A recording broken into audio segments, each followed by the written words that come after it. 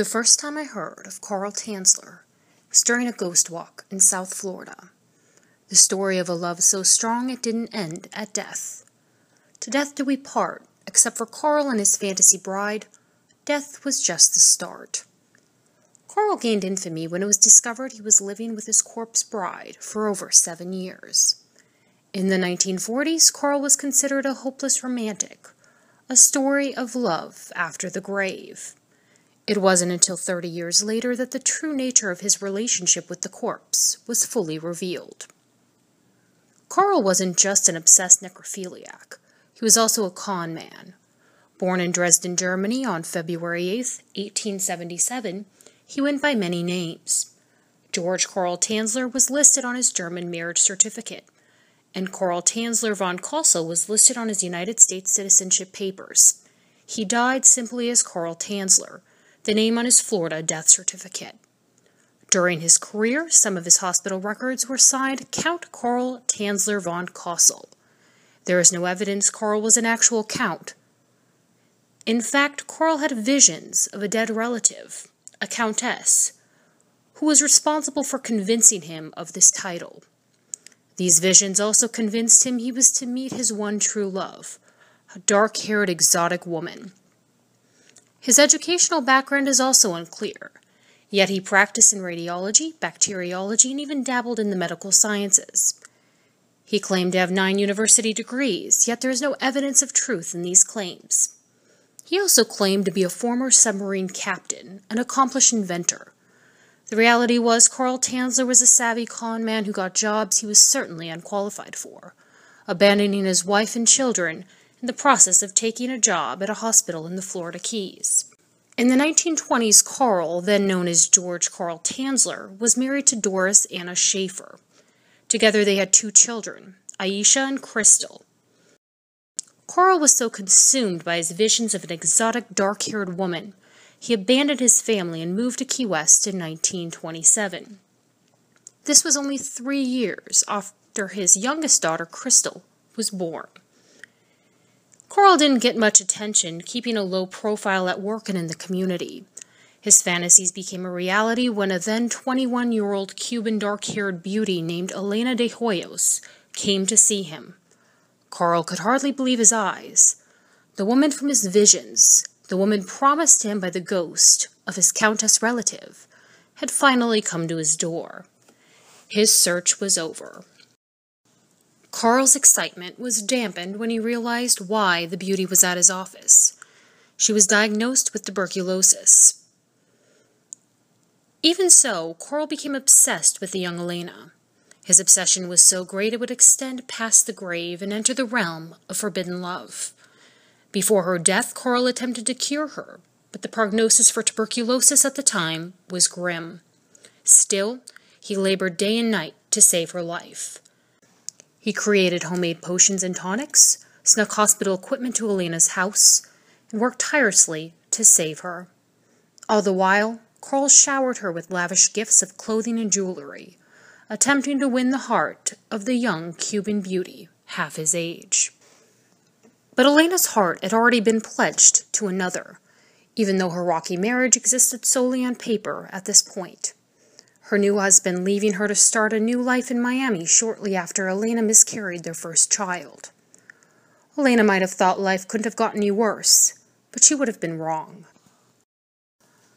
Although Carl routinely professed his love, Elena never reciprocated the affection. It was no wonder. What love could she feel for a man that had left his own family, just like her husband had left her? In 1931, despite the best efforts by Carl, Elena succumbed to her illness. Carl insisted on paying for her funeral, her family extremely touched by his love and generosity for their daughter. He had permission from her family to build a custom mausoleum in the Key West Cemetery. Carl also hired a mortician to fix up her body before it was entombed in the expensive stone tomb. This was no ordinary mausoleum. Elena's tomb was specifically built with some secrets. He installed electricity inside and affixed a telephone system. Carl visited his love nightly, speaking sweet nothings to her through the phone, perhaps an attempt to communicate with her without the horrific smells of decomposition. Carl would bring his love gifts and flowers, attempting even after death to win her affection. He would serenade the corpse of Elena with her favorite Spanish songs. Carl was the only person with a key to the mausoleum, a fact even her family was unaware of. One night, in April 1933, Carl imagined the ghost of Elena agreeing to marry him. He said her spirit begged him to take her from her grave. He was elated. He had waited 2 years for this moment. Finally, he had won her love. Carl then hatched a plan to finally bring his bride home to their marriage bed. He gingerly removed her fragile body, now heavily decomposed after 2 hot years in the Florida sun, using a toy wagon to transport it home. Once home safe, Carl and his new bride enjoyed their first few days together in wedded bliss. Typical honeymoon it was not, with Carl carefully stringing her bones together using wire and coat hangers. He replaced her shriveled eyes with glass ones, finally being able to gaze into her beautiful eyes once again. He carefully fitted a paper tube into her vaginal area, so they could finally be united as husband and wife. It had been over 5 years since they met, 2 since she had joined the land of the spirits, and the time was finally here for them to share the marriage bed. Carl took great care of his fragile new bride. As hair fell from her scalp, Carl created a wig using hair that had been taken from Elena's corpse before burial. He didn't scold her for the various odors and scents coming from her body. After all, it was only natural. Instead, he used various perfumes to help mask the odors, and other agents to help slow the decomposition process. Carl filled her chest cavity with rags to keep her womanly shape and dressed the corpse in clothes, stockings, jewelry, and even covered her delicate hands in gloves. Most famously, Carl also covered her decomposed face with a specialty-made mask. For 7 years, Carl enjoyed wedded bliss with his beautiful bride, although some might have been disgusted at the thought of sleeping in the same bed with a severely decomposed corpse. Carl enjoyed every minute of it, spoiling her with gifts and new jewelry often. In October 1940, Elena's sister Florinda heard a ghastly rumor. Carl had disinterred her sister and was living with the corpse. She knew he was eccentric and confronted Carl about the rumors. Carl was not ashamed of his bride and didn't deny it. Florinda immediately went to the authorities, who arrested Carl. And yet, this was not the end of the nightmare for the body of Elena.